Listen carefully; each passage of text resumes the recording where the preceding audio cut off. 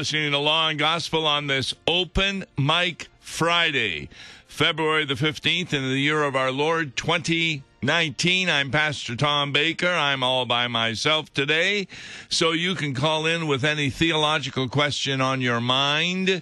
If you're in St. Louis, the number is 821-0850.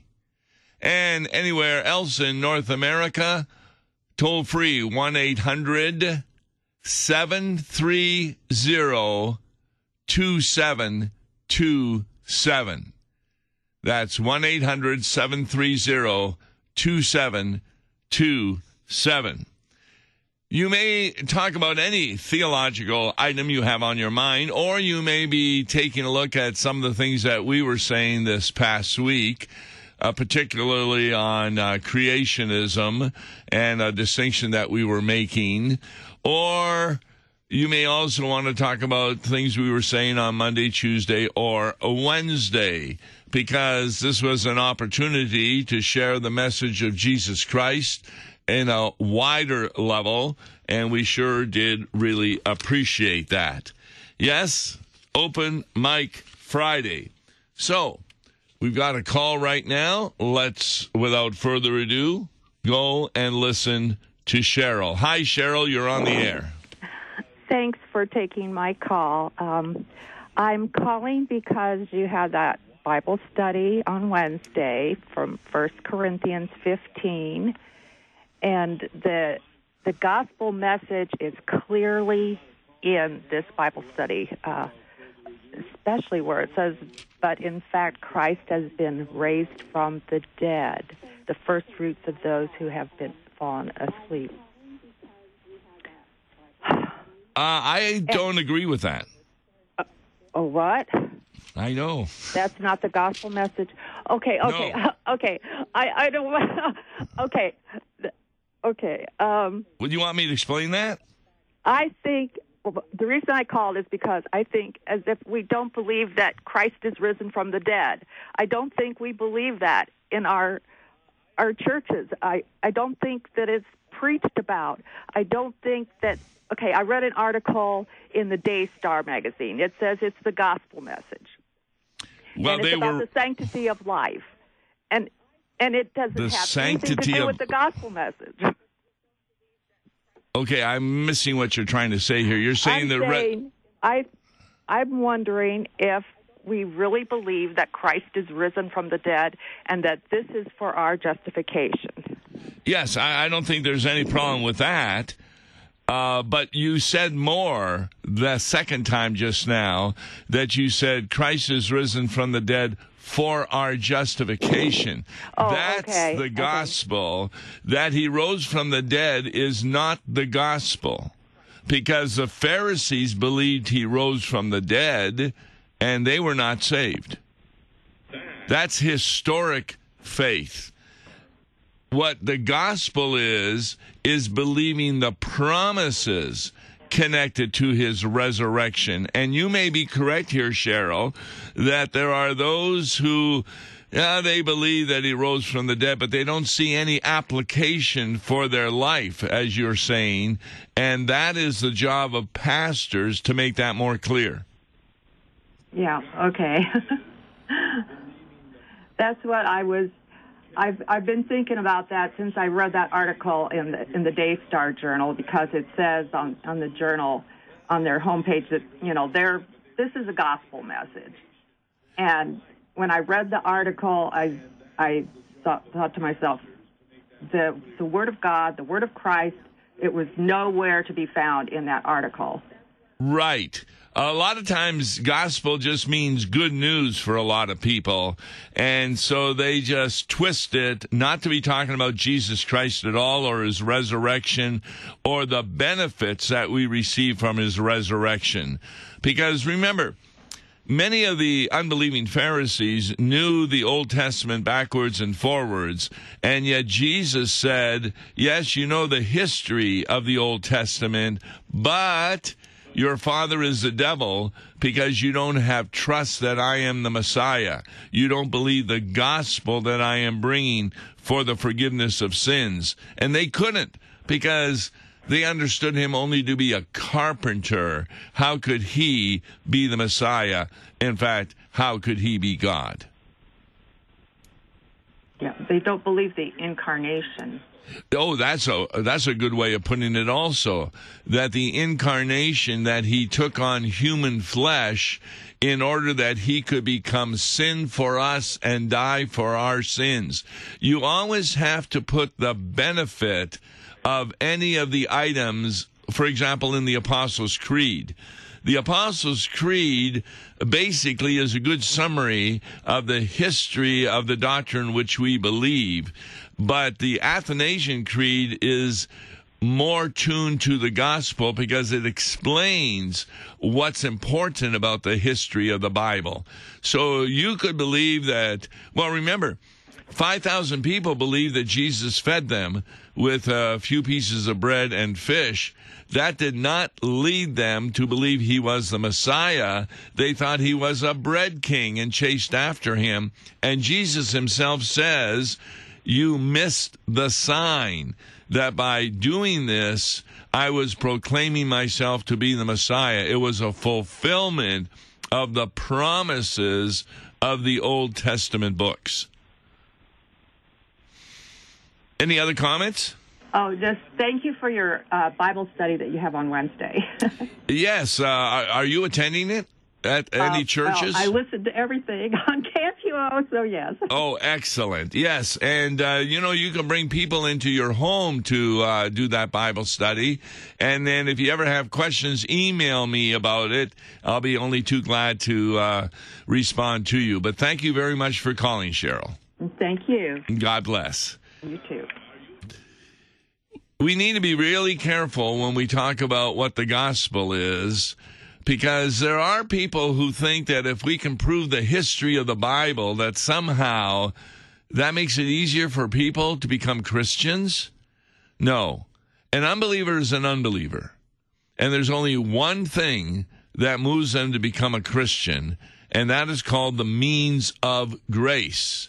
And the means of grace is not the history of the Bible. There are, as I understand, atheists in our other subject we talked about who believe in a kind of a creationism, but they are not going to be saved because just because you believe that this is a young earth doesn't mean that that is salvation. By the way, I also want to make this point. Just because people may believe in macroevolution doesn't mean that they're going to hell. It could be because they were at schools where this was taught, and they haven't really been at a church where a pastor can make very clear distinctions in the Bible. In fact, this yesterday really became important for Wes Reimnitz. He phoned me later on. He had a call from one of his friends who had listened to our broadcast and was really quite impressed with what he had to hear. In fact, he had kind of forgotten about this distinction I was making between macroevolution and microevolution. We were taking a look at an opinion survey about whether you believed in evolution or not. And most of the questions, as I read them, I would have come down on the side of evolution. For example, humans have evolved over time, or humans have existed in their present form since the beginning of time. Well, I would have said humans have evolved over time. What do I mean by that? Well, within Adam and Eve and their DNA, yes, there were the Chinese and the Japanese and the Arabs and the various cultures and nationalities, but they had to evolve over time, and they were not existing in their present form. So if I took this survey, the people who were writing it would think that I believe in evolution, when I do not. Or they had another one. Humans have evolved over time due to processes such as natural selection. God or a higher power had no role in this process. Or humans have evolved over time due to processes that were guided or allowed by God or a higher power. Now, see, I would choose the second one. And people will say, you believe that humans evolved? Well, you got to understand what the word evolution, evolve means. It means changes. And there's no doubt that Adam and Eve did not talk 200 different languages. We're not sure what language they used, possibly Hebrew. But at any rate, it wasn't until the Tower of Babel that languages evolved into quite a few different ones.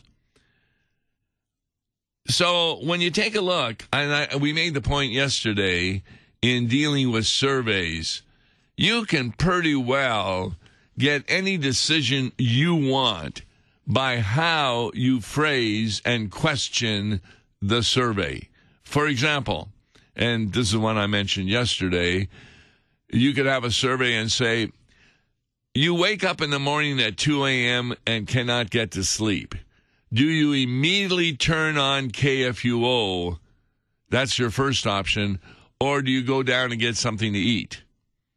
Well, nobody would ever put down they turn on KFUO at 2 a.m. And part of the reason for that is unless you're on the internet, we're off the air. We're a daytime radio station. So if you have a whole bunch of questions like that, you can end up saying, of all the people we surveyed, nobody listens to KFUO. And that was because of the questions, not because of the reality. And in both the surveys that Pastor Wes Reimnitz shared with me, they make no note of the difference between microevolution and macroevolution. What do I mean by that? It's pretty obvious that every breed of dog was not on Noah's Ark. There may have been 2 dogs. There may have been a couple of breeds. I don't know. But every breed wasn't there. Where did they come from? God evolved within the species different kinds of dogs. So similarly with human beings, the Chinese were not present in the Garden of Eden, but they were present in the DNA of Adam and Eve. And yet they had to evolve. And you think that all of the kinds of animals were in the Garden of Eden? I really doubt that. But many of them evolved. Now, where do we make the distinction between microevolution and macroevolution? The distinction comes about as to what is meant by you don't go between a species. A monkey did not become a human being, even though that's what I was taught at the seminary. That's right. There was a professor there who believed that God chose 2 monkeys, called one Adam and one Eve. It is so obvious that evolution is not possible from a biblical point of view, for the simple reason that death did not enter into creation until Adam and Eve fell into sin. There was no death prior to then. And yet evolution would say there were billions of deaths of animals and whatever would make up whoever we're talking about. So, this is Open Mic Friday. Phone me here at 821-0850 or 1-800-730-2727. And we'll go and listen to James. Hi, James. You're on the air. Hello, Pastor. Hi. I have 3 sets of verses. They're only 1 and 2 verses. I'd like for you to give us understanding of it. Let's try. What are they, first of all? It's Philippians chapter 2, verse 3. Romans chapter 12, verse 9 and 10. And 1 Corinthians 12, verse 12. Okay, and what's your point that you're going to be trying to make about these? Well, we were actually, I guess, dialoguing about leadership, proper leadership and spiritual leadership. And so we'd like to ask you about those particular verses. All right, and I know you usually go off the air, okay?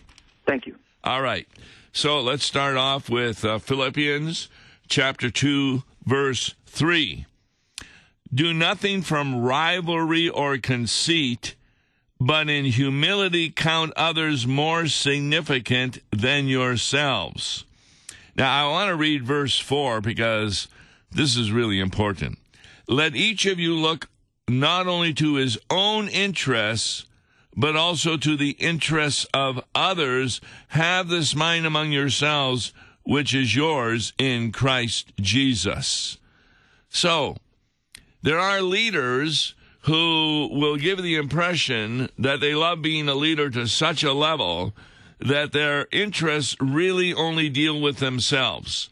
They really don't care about people that much, and all they want to do is make sure that they don't lose their job and this sort of thing. Let's see what Romans 12, 9 and 10 have to say before I go on.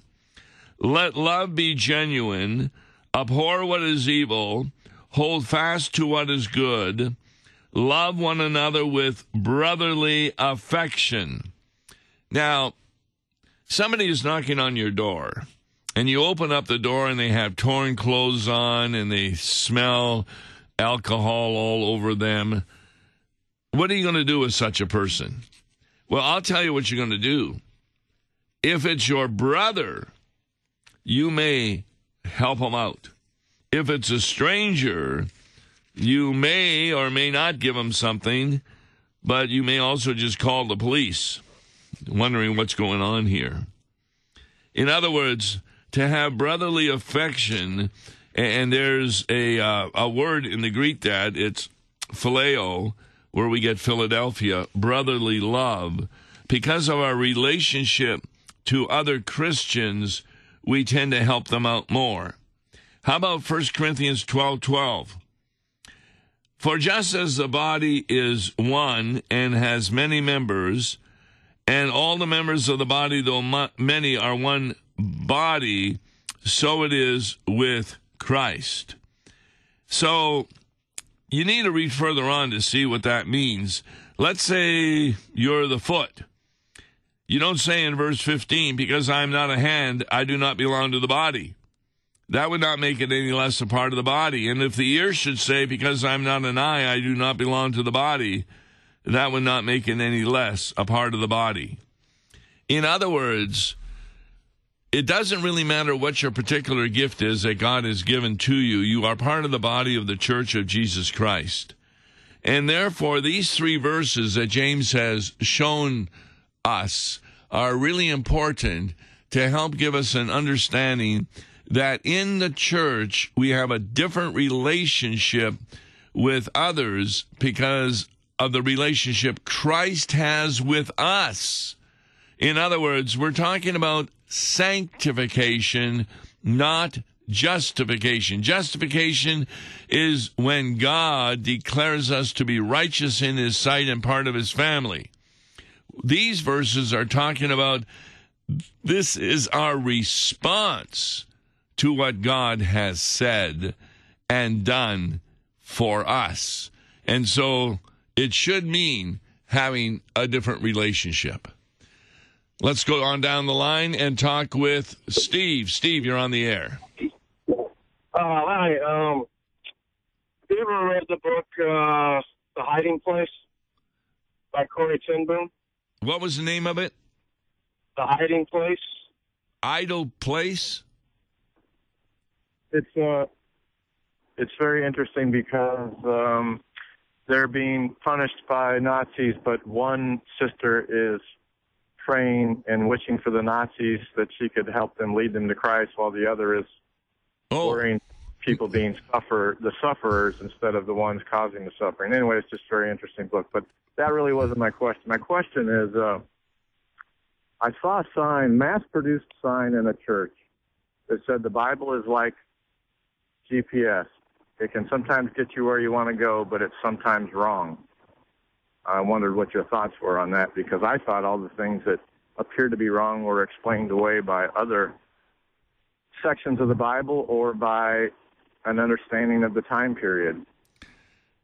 Yes, I just so happened to have one of those in my car, and I was going to a church. I was following the directions, and I ended up in the middle of a cornfield. Yeah, mine did that to me too once.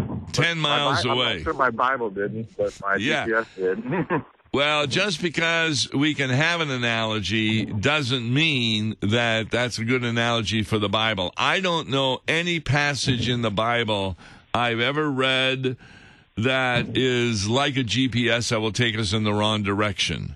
It's the Bible is inerrant. That means it's God's word. And therefore, when you say that the Bible can also be mistakes, this is obviously a church that perhaps doesn't like the morality of the Bible. Perhaps the pastor ended up leaving his wife for another woman, or dealing with homosexuality or abortion and such. And so there are churches, unfortunately, that have that opinion that just because it's in the Bible doesn't mean it's correct. Whereas I say anything in the Bible is what Jesus is saying to us, and you need to know the context so you don't misinterpret a text. But the texts that we're arguing over are really clear in these churches that don't believe that the Bible is the Word of God. Yeah, I think you're right on, because they are very, they don't think the same things are sins that most of us believe are sins. But sometimes when I'm reading Psalms, I feel like it's David talking, and we're supposed to know it's David talking and not necessarily understand it as if this is Jesus' or God's thoughts. Am I wrong on that? I always read the Psalms as though they're the words of Jesus. For example, the most famous one, "The Lord is my shepherd, I shall not want." There's no doubt that David is the writer, but the thoughts in it are definitely those of Jesus. And if you go through that, you recognize that Jesus has that faith in his Father. He's made to lie down in green pastures beside still waters. He dies on the cross. His soul is restored. He leads me in the paths of righteousness. So you can go through the Psalms, and I tend to think them as the Psalms of Jesus, that he's praying them, but many of us have the same thoughts through the power of the Holy Spirit, and that's how I understand the Psalms. But there's so much about trample my enemies that kind of throws me off. Well, who's the greatest enemy that Jesus came to defeat? Satan. Yes. Yes, that's his enemies and all those who are with him. In fact, remember Peter? "I'll protect you when you go to Jerusalem.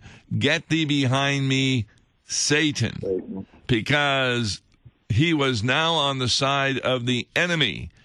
Now, that doesn't mean that Peter went to hell, because he later repented of what he had done, etc. And Jesus gave him authority to go and feed my sheep, feed my lambs, etc. But the greatest enemy that God has is the devil himself. And it even says in the Bible that Jesus Christ came into the world to defeat the work of the devil. Thank you. Thank you very much for calling. And that's the kind of call we love to hear, where somebody is willing to ask us a question. Unfortunately, we're out of time, so we're not going to be able to take the next call. But phone in earlier as we come to Open Mic Friday. We're going to be only too happy to take calls. And the Psalms is really a great book to read. In fact, that they also apply to every one of us, not only to Jesus. It's not at all unusual when I go do a hospital visit that, depending on the situation of the person in the hospital, I usually quote to them a psalm that deals with their particular situation and the comfort that can only come from God. And Jesus definitely had enemies, and they were defeated at the cross. And because of the cross, many of those who were his enemies came to faith in him. Hope you hear a good Epiphany sermon this coming Sunday. We're going to be continuing. Epiphany is one of the longest seasons it ever is this year. We're not even starting Lent until March. So on Monday, we'll be taking a look again at Epiphany readings for that particular Sunday as we near the epitome of the Christian year, Lent and Holy Week. I'm Tom Baker. God bless. The Law and Gospel each weekday morning at 9:30 on KFUO. For a tax-deductible gift to Law and Gospel, please make your check payable to Concordia Mission Society and mail it to Tom Baker, P.O. Box 28910, St. Louis, Missouri 63132. To give online, visit lawandgospel101.com or call toll-free 1-877-267-1962.